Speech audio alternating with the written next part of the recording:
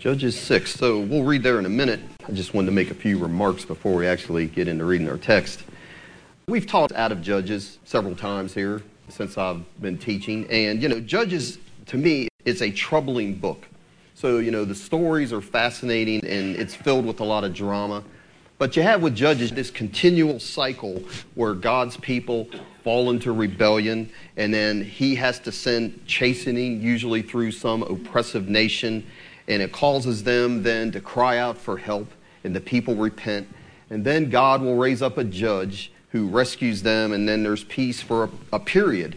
And then the cycle just starts over again. And actually, if you really follow the book and read it, it keeps getting worse and worse. It's like going that way, spiraling downhill. And their punishment becomes longer, their peace is less, and the judges become kind of more and more corrupt that God uses. And Israel it seems like they can just never maintain a constant devotion to God. So when you're reading that, he raises up this judge by his grace and miraculously delivers Israel. Inside there's something in me, even though I've read it how many times, they just continue on, Couldn't they have learned their lesson? But instead, he just comes right back to the children of Israel again did evil in the sight of the Lord. The cycle starts all over again, all the way up to the ending chapters. And Judges is really kind of summed up in Judges chapter 2:10, the whole book. It says, all that generation were gathered unto their fathers, and there arose another generation after them, which knew not the Lord, nor yet the works which he had done for Israel. That was really what became their problem. They knew not the Lord, didn't serve him, and they didn't know the works that he had done. So Judges 6 here, this is the story, in case you don't know, of where God raises up the judge Gideon to judge Israel. And so here we have an account, we'll read this story, where his people are faced with insurmountable odds. And we also, though, here's a generation that it is said they have not experienced the works of the Lord, and they didn't know him. And as a result, because of the way they lived, they were oppressed by a multitude. But here again, in their weakness, they cry out to God, and God sends them a marvelous deliverance through Gideon. So that's a common theme in the Bible, where people are facing insurmountable odds, and God sends deliverance through a small number. And so we all know the account of Jehoshaphat in 2 Chronicles 20. The children of Moab and Ammon are a great multitude, and they're coming after Judah. And so what was Jehoshaphat's reaction to all of that when he sees it? He proclaims what? He proclaims a fast. And it says there that all of the people in Jerusalem and Judah sought for the Lord, it says, for help. They sought him for help because they realized they were in trouble. And I was talking to a brother earlier this week, and it's like he said, you'll never seek the Lord in vain. And that's true. I thought about that many times. It is never a waste of time to seek the Lord, to get before him and pray and to fast like they did here. So the odds they're looking at with Jehoshaphat were overwhelming. So in the natural, Judah was doomed to destruction. And, honestly, Jehoshaphat, it says he initially was afraid, like many of us are. When we get in a trial, we realize in the natural we're doomed. And he was afraid because they were totally and helplessly outnumbered. But what I want us to hear, here is part of Jehoshaphat's prayer. He gathers all the nation together. They've all been fasting and seeking the Lord. And here's what he prays to the Lord. Listen to this. He says, we stand before this house and in thy presence and cry unto thee in our affliction. Then thou wilt hear and help. Listen to what he says. For we have no might against this great company that comes against us. Neither know we what to do, but our eyes are upon thee. That's a great prayer, isn't it? And that's a prayer of faith. But, you just get that picture, and later on it talks about them and their little ones. They're all saying it, and it says their eyes are upon thee. They're in a trial, and we have no strength. He's realized there's nothing I can do to overcome what's coming my way, and I have no idea what to do. Many times I've been in situations where I feel like I have no might against what's coming against me, and I honestly do not know what to do. So what did Jehoshaphat and Israel do? We've already said it. They sought the Lord. It says repeatedly, they fasted and they prayed and they turned their eyes to him. And it says all Judah, they stood before the Lord with their little ones, their wives, and their children. We're looking here, it's basically this helplessness, and it's families. And they're standing before God with their families, these men, and they're saying, we're lifting our eyes to you. We are looking to you, Lord. The fasting is just saying we are helpless. If you don't come and help us, we are doomed, and we know it. And our little ones, we're going to watch them get massacred. Their lives are on the line with what they're doing here. Did God help them? Oh, we know the story, don't we? Had it taught many times here. So is it true we're saying it's never in vain to seek the Lord? Is it true what it says in the Psalms that the young lions do lack and suffer hunger, but they that seek the Lord shall not want any good thing? There is no way you're going to take time to get your life right and get before the Lord and seek Him, and He is not going to give you what you need. Or is it true, it also says in the Psalms, they that know thy name will put their trust in thee, for you, Lord, has not forsaken them that seek thee. So you're in a trial today? Those are promises right there. He says, when you know His name and you seek Him, He will not forsake you. He has not forsaken them that seek thee. And here's what happened. They sought the Lord. They stood before Him. They fasted and prayed. They said, we are helpless and desperate. God, we need your help. We don't know what to do. And the Spirit of the Lord, it says, it came, it rushed upon one of the Levite priests. And here's what he said. Hearken, all ye Judah and all ye inhabitants of Jerusalem, and you King Jehoshaphat, thus saith the Lord unto you, be not afraid nor dismayed by reason of this great multitude, for the battle is not yours, but God's. You shall not need to fight in this battle. Set yourselves, stand ye still, and see the salvation of the Lord with you, O Judah and Jerusalem. Fear not, nor be dismayed. Tomorrow go out against them. The Lord will be with you. And we'll be talking more about the Lord being with us. Oh, man. And they believed, it says, what was said. Because here was their reaction to that. They hear those words from this man. It's just a word at this point. Their circumstances hadn't changed one iota. But they get that word from the Lord, and it says, Jehoshaphat bowed his head with his face to the ground, and all Judah and the inhabitants of Jerusalem fell before the Lord, worshiping the Lord. And listen, that is all faith needs. You get that word from the Lord, and you know inside you that came from the Lord, however it came, through reading His Word, somebody having a prophecy, a brother with a word of knowledge, whatever it is. You get that word, and faith knows that it's from God. Inside, you know all is well, even though outside, nothing's maybe changed in your trial. And God, we know, wrought a mighty deliverance. And why did He do that, though? It was because the people sought Him with all their heart. So there's a similarity here in the sense of they're facing great odds against an oppressive enemy, and they're weak. That's what we're going to find here with Judges 6 and the story I just told you out of 2 Chronicles 20. But there is a major difference in what caused the conflict they faced. And so let's begin reading in Judges 6, beginning in verse 1, and we'll see what that was. Judges 6:1, it says, and the children of Israel did evil in the sight of the Lord, and the Lord delivered them into the hand of Midian for 7 years. And the hand of Midian prevailed against Israel, and because of the Midianites, the children of Israel made them the dens which are in the mountains and caves and strongholds. And so it was, when Israel had sown, that the Midianites came up, and the Amalekites, and the children of the east, even they came up against them, and they encamped against them and destroyed the increase of the earth, till thou come unto Gaza, and left no sustenance for Israel, neither sheep, nor ox, nor ass. For they came up with their cattle and their tents, and they came as grasshoppers for multitude. For both they and their camels were without number. And they entered into the land to destroy it. And Israel was greatly impoverished because of the Midianites. And the children of Israel cried unto the Lord.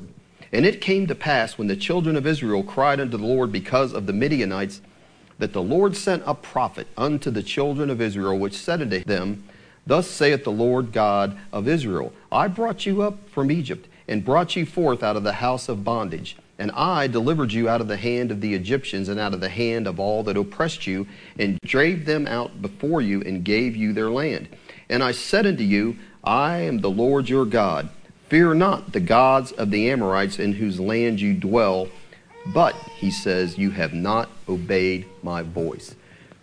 So one thing we need to remember in reading these accounts is this is real history. There were real families that lived through 7 years of this oppression. And they would grow their crops every year. And then right before they were ready to be harvested, the Midianites and the Amalekites and others would invade their land. And it says in verse 5 that it was like grasshoppers. Really, it's like a locust invasion. When the locusts would come, they would just strip all vegetation to where there was nothing left. And they're saying when the Midianites came in there, that is what Israel looked like. Stripped everything bare. Took whatever crops they could to eat, and they let their cattle graze, and there was just nothing left for Israel. Stole all their livestock. And it says in verse 6, Israel was greatly impoverished. And they had to flee their homes every time they came, and they had to go live in dens and caves in the mountains. And so just imagine how those families would have felt. How the little kids that lived in those houses would have felt. You know, they'd be like, you know, the little girl, Mommy, are those mean men going to come back again this year? And she'd be like, well, I hope not, dear. You know, Daddy's got a great crop going this year. And she's like, yeah, but Mommy, he's had one for the last 6 years. And I'm just always hungry. I never get to eat any of it. And do we have to live in that old cave again and on that cold, wet floor? You know, we live in that cave more than we live on our own house. And on and on and on. Don't have anything left. And you think that went on every year, year after year, for 7 years. And so probably the first year that happens, when the Midianites come in there, they're probably thinking, well, you know, that was just a bad year. That's just a trial. You know, we could easily survive this and next year will be better. But then it happens again and again and again and again and again and again. I think that was 7 times. And every time it's getting worse for them. And it's not getting any better. And there's no relief. And finally they get to where they just can't stand it any longer. And it says that they cried out to the Lord. There's the thing. Why didn't they do that sooner? Why didn't they cry out to the Lord way before that? And here's why. It's because they were avoiding him. Because they weren't serving him. Because look at verse 1. This is the problem. And the children of Israel did evil in the sight of the Lord, and the Lord delivered them into the hand of the Midianites for 7 years. The problem is they weren't examining their lives and their hearts in light of God's dealings with them. So this wasn't a trial. This wasn't a trial for Israel. This was chastisement, and it was sent from whom? It says right there in verse 1, sent from the hand of God, because it says the Lord delivered them into the hand of Midian. So their circumstances that they were facing were the circumstances were directly related to their disobedience. So it wasn't just they were having bad luck for 7 years. 7 years bad luck. Somebody saw a black cat. That wasn't the problem. God himself was punishing them, wasn't he? So we can't act like that doesn't happen. So, you know, we know, and let me hasten to say that trials can last for years. And it's not necessarily the result of sin. Because Job, we know, wasn't suffering as a result of sin. So we can't judge somebody, and it's not our business to anyways, because they're going through a long trial, a severe trial, or whatever. We can't judge that, hey, it must be because they're in sin. We don't know. That's not necessarily the case. So how can we tell the difference between chastisement and trials? Well, one way we can know is chastisement comes to those that are in sin and they're not examining themselves. And that's 1 Corinthians 11:31. And Paul writes this. He says, for this cause many are weak and sickly among you, and many sleep. For if we would judge ourselves, we should not be judged. But when we are judged, we are chastened of the Lord, that we should not be condemned with the world. So here's what I would say. Anytime something comes in your life, whether it's sickness, just any kind of trial, something with your children, finances, you're just having all kinds of problems that you realize something's not right. To me, that's the time, the first thing you should do is, that I would do, is examine my life immediately and say, hey, am I living in sin? Is God trying to get my attention? That's the first thing I would do, rather than just kind of moving on and seeing just how you can cope with stuff, because Israel never did that. They didn't do that. They continued in the evil they were in for 7 years. Never stopped to examine themselves. And for them, here's the answer. What the answer would have been for them if they would have said, why is this happening? And it's Isaiah 59. Behold, the Lord's hand is not shortened that it cannot save, neither his ear heavy that it cannot hear. But your iniquities have separated between you and your God, and your sins have hid his face from you that he will not hear. That could be the case. And so God finally turned the screws down on his people long enough and hard enough through these Midianites that they finally cried out. And that's what it says in verse 6. It says, and Israel was greatly impoverished because of the Midianites, and the children of Israel did what? They cried out to the Lord in their distress. That's what he was trying to get out of them from the get-go, wasn't he? This is not all happening because he's wanting to destroy his people. That's never God's motive. This is just chastisement. And many times, God's people have cried out to him in their distress. Psalm 34 says, this poor man cried, David wrote, and the Lord heard him and saved him out of all his trouble. And that's what Israel's doing here. But to me, the interesting thing is how God hears and answers their cry. Because what are they crying out for? What does Israel want? They're saying these people are coming in here and we don't have anything to eat. Our life's miserable. Our children's lives, we can't live in our houses. And they're wanting deliverance from the Midianites in their poverty. But how does God answer that prayer? What does he do? He sends a prophet. And that's what we have. Verse 7 and 8, it came to pass that when the children of Israel cried unto the Lord because of the Midianites, that the Lord sent a prophet. And I'm going to tell you, I don't think that's the answer they were looking for. I don't think that's exactly what they wanted. Like a man said, that would be like a stranded motorist calling a garage for help, and they send a philosopher out instead of a mechanic, right? You know, the guy gets to where your car's broken down and it begins philosophizing, you know, troubles come in many ways and often we don't know why. You'd be like, huh? You know, where's the tow truck and the wrenches? I just want to get my car fixed. I don't need all that. But that's kind of the way it is, right? And isn't it that way with us many times? We cry out to the Lord and we want deliverance from poverty. We want deliverance from this sickness we're going through. We want deliverance from my husband, from my parents, or deliverance from whatever. We're thinking about just get rid of this problem. Life would be great. And God does what? Instead, he sends us his word. He's trying to get our attention because why? He wants us to obey him. And so look back in verses 8 through 10. It says, the Lord sent a prophet unto the children of Israel, which said unto them, thus saith the Lord God of Israel. This is a lot like what we read in Micah just recently.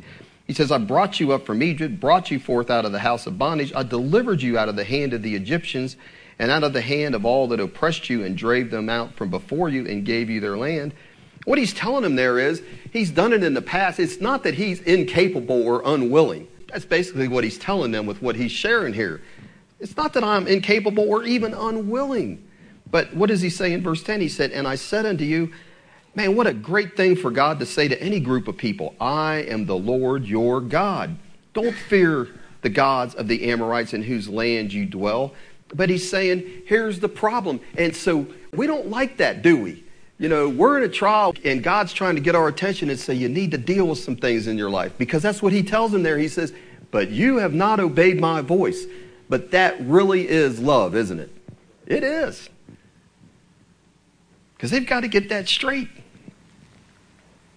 So we think a lot of times, don't we, when we get in a severe trial, physical, financial, mental, whatever trial it is, that our greatest need is to be delivered from whatever it is we're suffering. But God knows our greater need, and it really is, our greater need is to be delivered from the sin that is the root cause.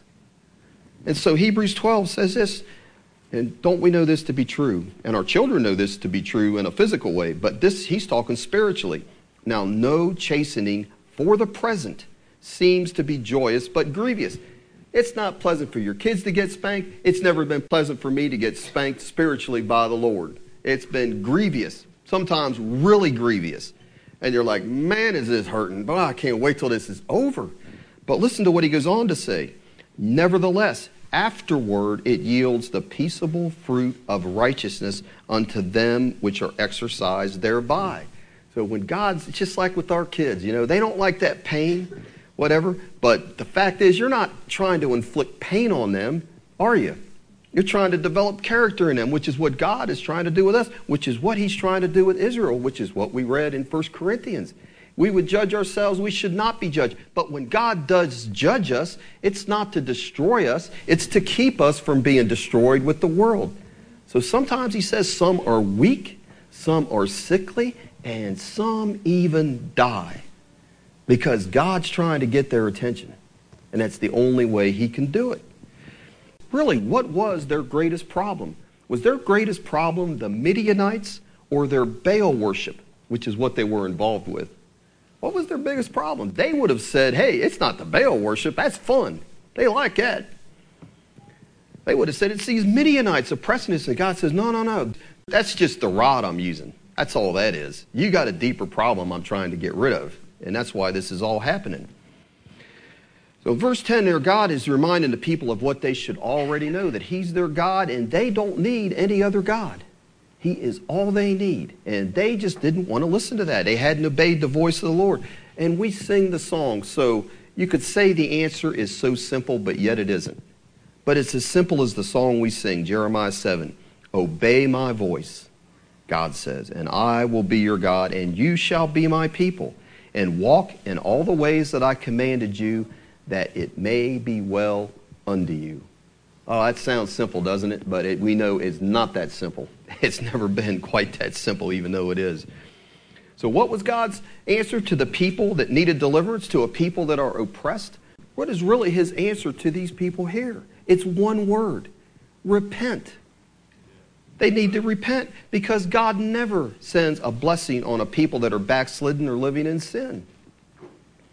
You know, before the healing power of the Lord Jesus was manifested, we like to read all of that in the New Testament, but who did God send? Who came before him?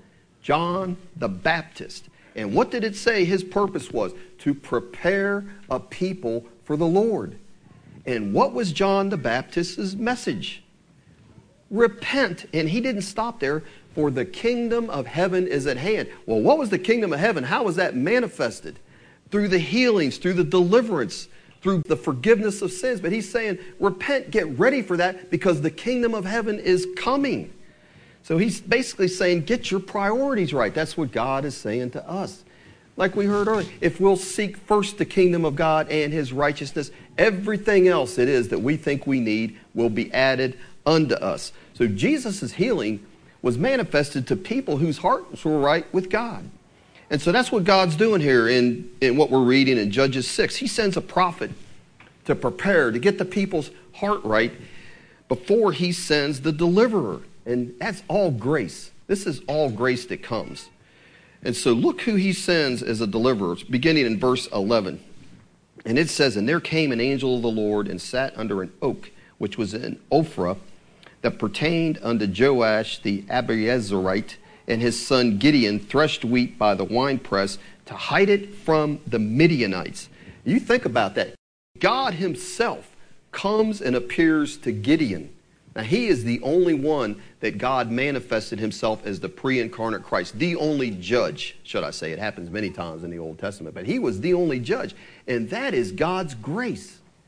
God's grace is manifested so much through this calling of Gideon, it's not even funny. So he comes and he appears and sits under an oak tree, and he says he's just watching Gideon. That's kind of funny, isn't it? He didn't have to do that. The Lord knows everything that's going on, but it says he appears, he comes, and he sits under that oak tree, and he's watching Gideon do what? He's threshing wheat in the wine press. And what's he seeing when he's watching Gideon? So Gideon is fearful. He's afraid. He's not threshing this wheat like he normally would have done out in the open, but he's hidden in that wine press, as we said, and he's hiding from the Midians. He's not exactly a picture of courage and faith, is he? And listen, so God's watching him this whole time, though. And a lot of times you think about it. What if the Lord came to where you were, came to your house, and just sat and watched you and could see? What would he see?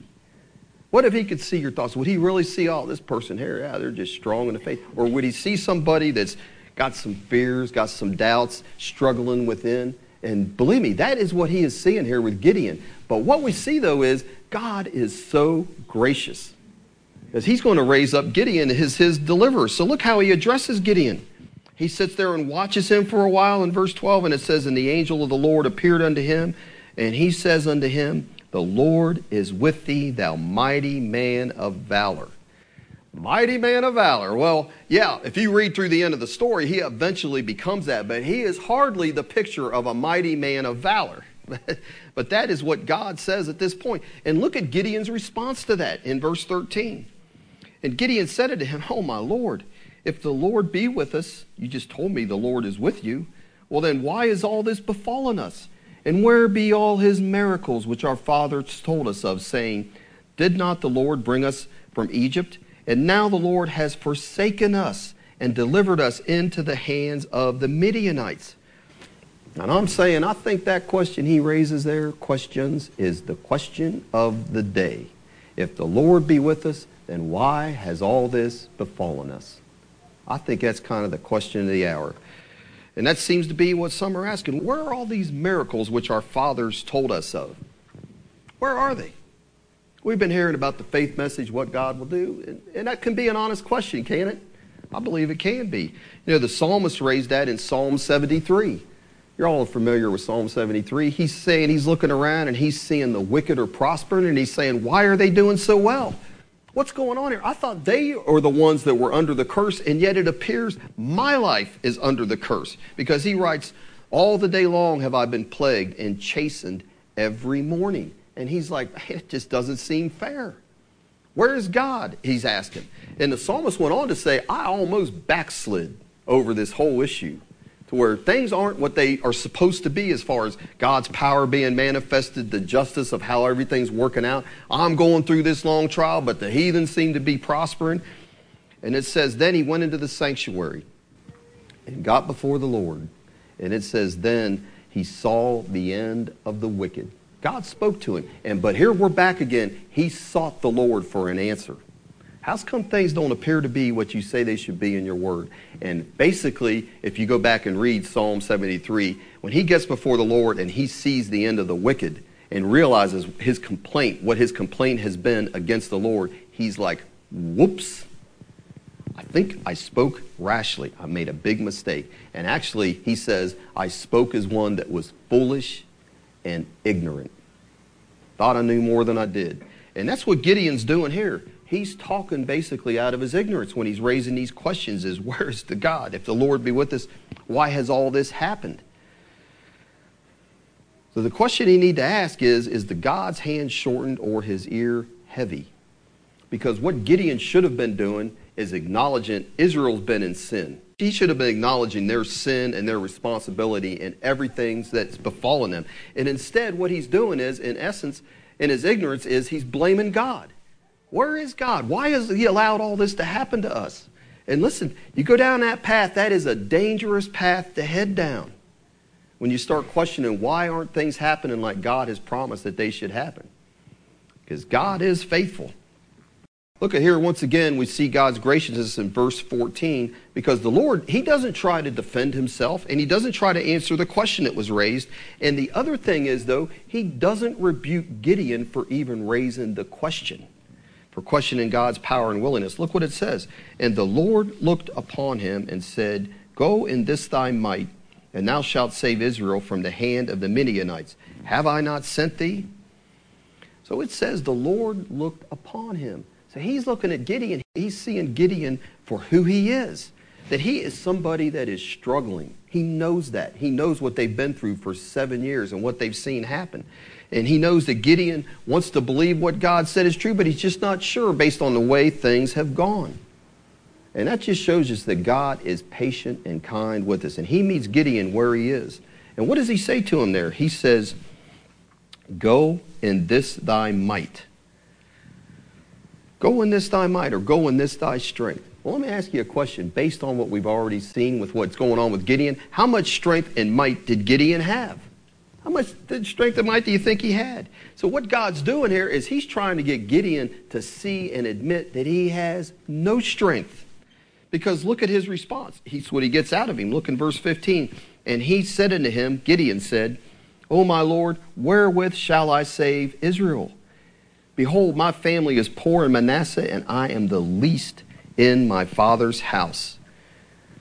He's like, go in my strength. Lord, you're telling me that? He's like, what kind of strength do I have? He says, my family is poor, and I am the least in my family. And I think that's where God is trying to get all of us to be at. So until you feel totally inadequate with what you're facing, why would you pray? Why would you pray? Why would you seek God? And that's what happened to Jehoshaphat, isn't it? When he had that insurmountable army coming his way, he got desperate for God's help and he prayed. And he said, we have no might against this company that comes up against us. And that's basically where Gideon got to. He's like, I have no might. And guess what? The angel of the Lord didn't argue with him. He wasn't like, oh no, you're more than what you think you are, Gideon. Gideon was right. He was nothing, just like all of us. He's a man of weakness and he's totally inadequate. And I think that is where the Lord is trying to get all of us to see that that's where we're at. We're the same way. Jesus told us in John 15, he said, without me, you can do nothing. And you read John 15, all of that is in the context of prayer. So God's not looking, I would say, he's not looking for people that have a lot of self-confidence, people that feel like they can tackle any problem, people that they think they've accomplished a lot. I mean, we tend to think, well, those people seem confident and they've got faith and God's blessing. That's not who God's looking for. And that's not who he chooses here with Gideon. He's not looking for people that are strong and have all this confidence. And we tend to think, man, that person there's kind of got their act together. That's not the way God looks at it. So he's looking for people that are weak, least, inadequate. When you're that way and you feel that way, you're in a place where God can manifest his power. That's not a place where it's time to give up just because you feel that way. The church at Philadelphia, think about, here's what Jesus said to them. He says, I know thy works. And he says, behold, I have set before thee an open door, and no man can shut it. For you have a little strength, and has kept my word, and has not denied my name. And so I think there's people in here, they're feeling like it's all they can do to hold on. I'm holding on to God's word, but at times I feel like I have little strength. And that little strength, little is where we get our word microbe or micron, just a small little particle. And strength is our dunamis word. So he's saying to these people, you have just a little micron of strength. You're barely able to hang on, and that's the way you feel. But he commends them for that. He's tested them to the limit. But what does he say about those people? Despite the fact they felt like they had a little strength, and that's what the Lord says, he says, but you have kept my word. Oh, it was very hard for them. Had to be. That's what he's telling them. And he's commending them for that. And he tells them, hey, I know your works. I've got an intimate knowledge of what's going on the inside of you and your struggles. And you know what he goes on to say?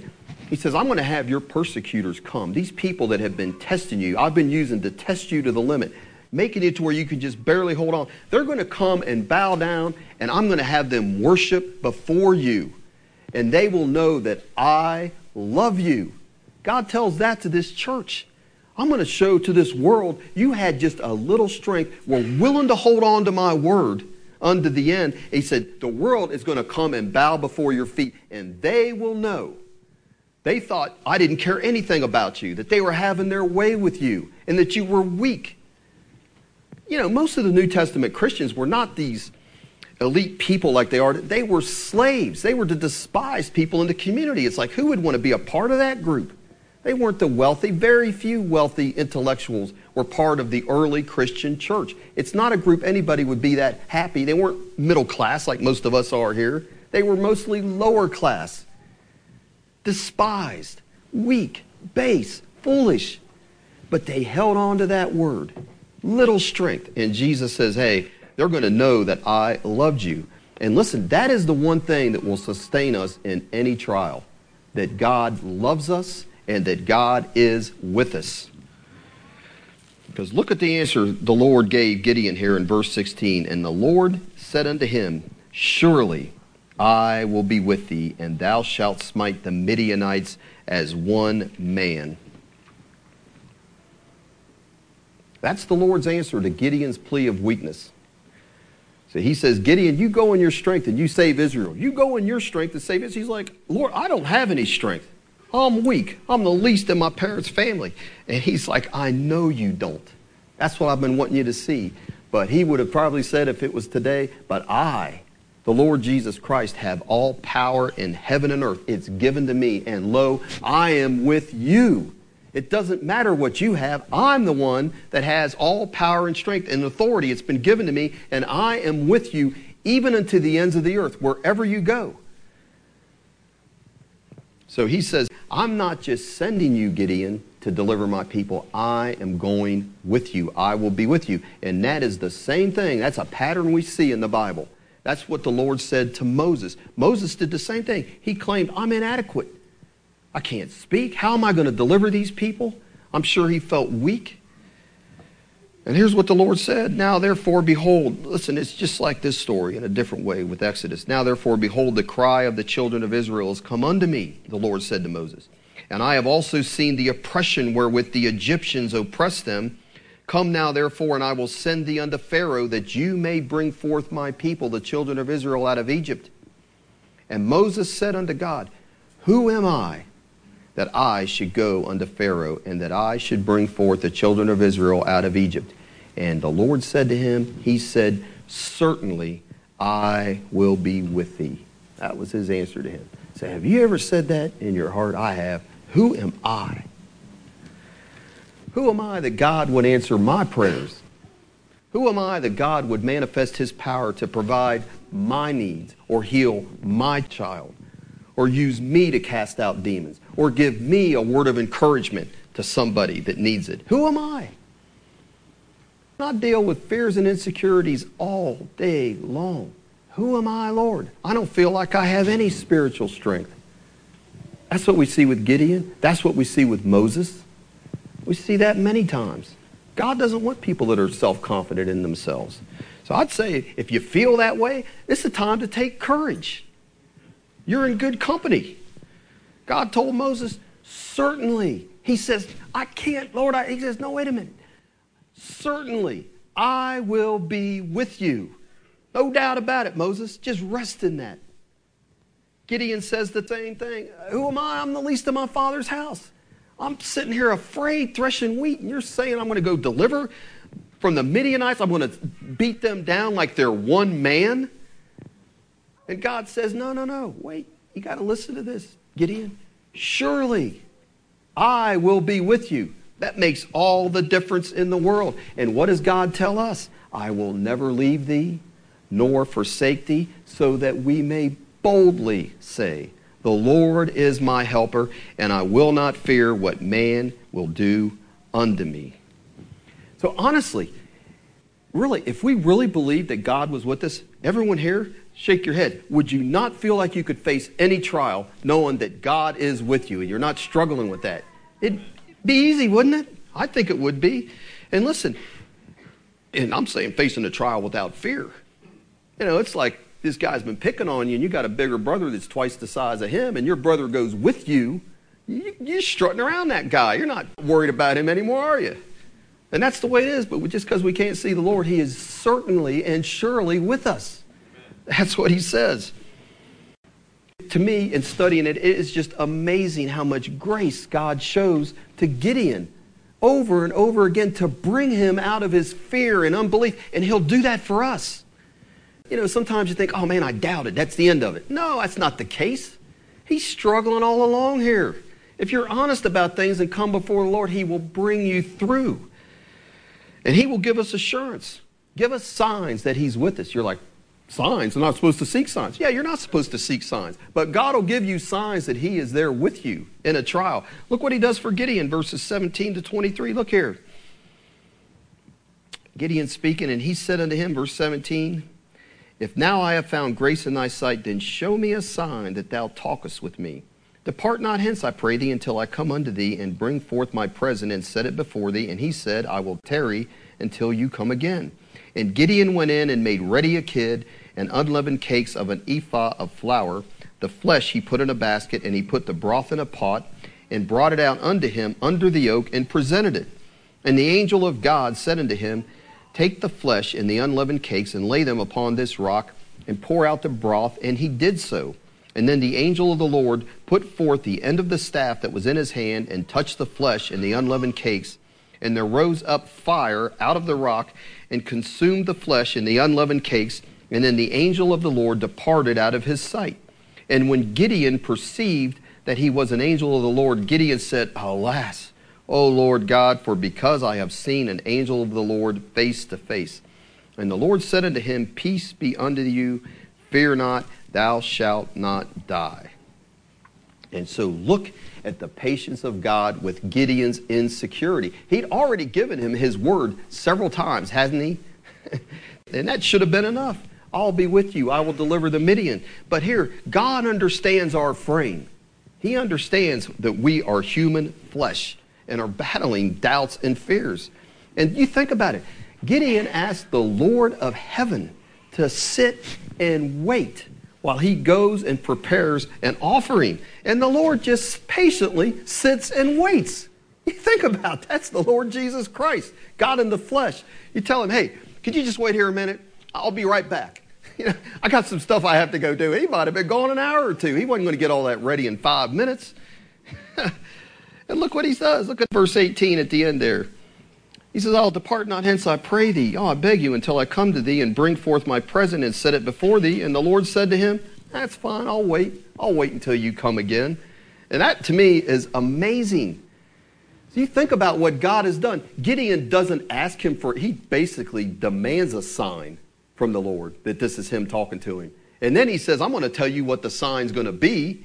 And then he asks him to wait. Just wait for me to get it ready. That to me is the grace of God. And he finally gets everything ready. The angel of the Lord says, all right, well, here's how you have to arrange everything this certain way. And I want you to pour that broth all over it. Takes his staff and reaches out. It says when he touches the flesh and the cakes, fire comes out of the rock, consumes everything, and then he vanishes from before his eyes. Could you imagine that? And it isn't until this point Gideon realizes who he has been talking to. Because before, he's just calling him sir. It says Lord in the King James. It's just respect. He doesn't know who he is. But here now all of a sudden he realizes that this visitor was God himself. So here he went from, hey, I need assurance that this is God sending me. And once he gets that assurance and realizes God himself is sending me, he is full of fear. It's just like, this is a little bit more than I wanted. So he wants to know God is sending him, but when he realizes God is sending him and who he is and his holiness and his power, just all of that, he's like afraid for his life all of a sudden that he has seen God. And God has to assure him, listen, I'm not going to destroy you. That's not why I came. And that's where we get our Yahweh Shalom. God is peace. He spoke peace to him, which is what he has to do. Speak a word of peace. And listen, when we commit our trials to the Lord Jesus Christ and seek him, he will give us that same peace in our heart, won't he?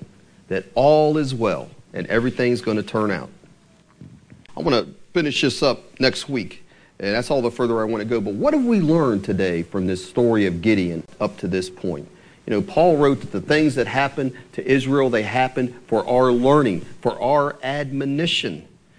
So Israel did, we saw at the beginning, they suffered at the hands of the Midianites. Why? Because they were not listening to the voice of God. They're living in disobedience. And I would just ask you today, has God been speaking to you about any kind of sin in your life that you need to deal with? And only you would know that. I don't have anybody in mind. I don't have any idea. But has he been speaking to you? Because a lot of times things are not the way they should be in your life, in the church, in your family, and it's not a trial. It's because of sin. And God's trying to wake you up. And so we need, part of our lives, we need to examine our hearts and our lives to see whether we are in the faith. And if you seek the Lord, he will clearly show you.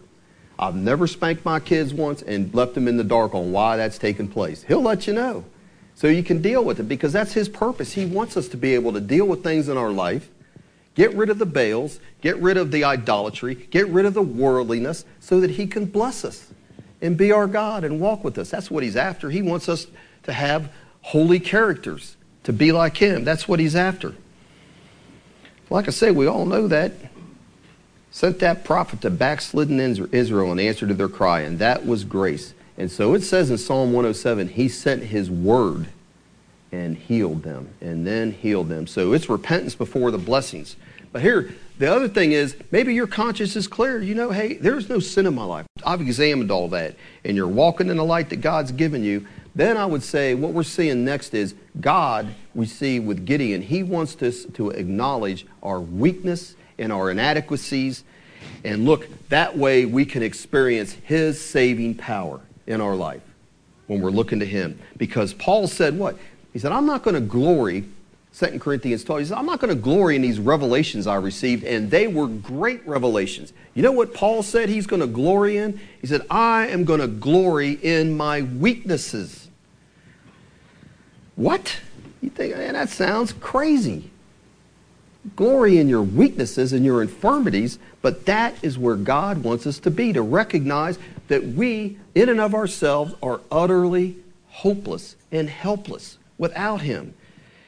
And then he could say to us, when we get to that point, what he said to Paul, my grace is sufficient for thee, for my strength is made perfect in weakness.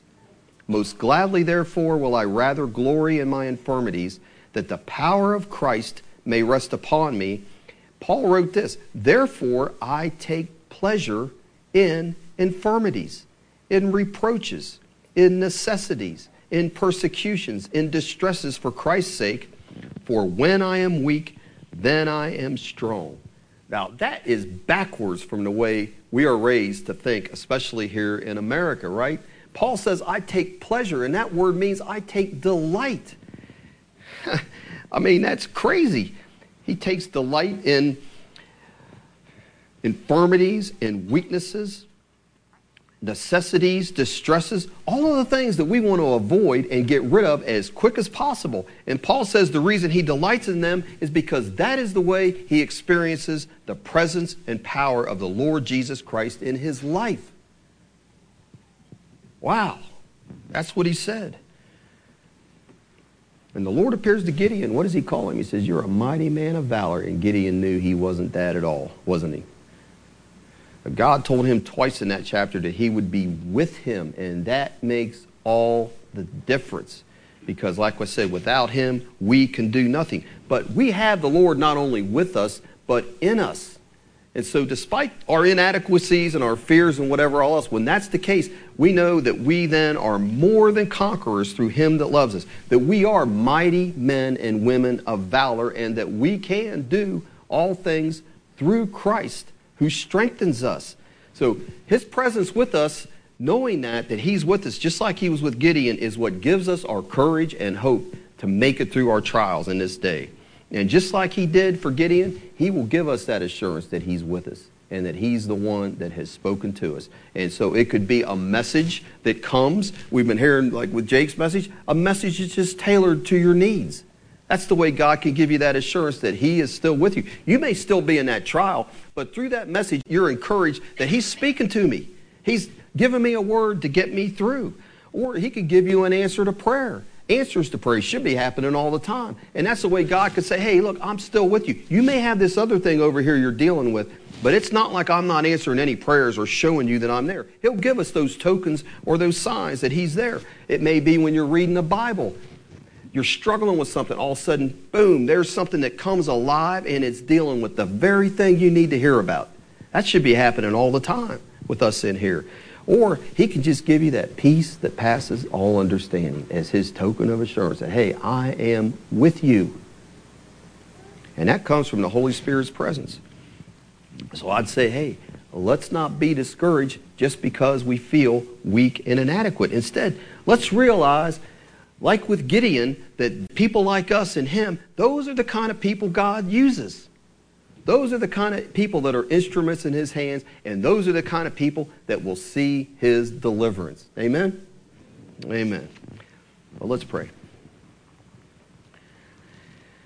Amen. Heavenly Father, we just thank you once again for your word, and we just thank you for this example of Gideon, Lord, and Israel, that even though they had brought on this chastisement themselves, but Lord, in your grace, you spoke a word to them and spoke a word of repentance and set up a man to be their deliverer. Gideon, who came, you raised up. He was an inadequate man, a man full of fears, but yet, Lord, you encouraged him.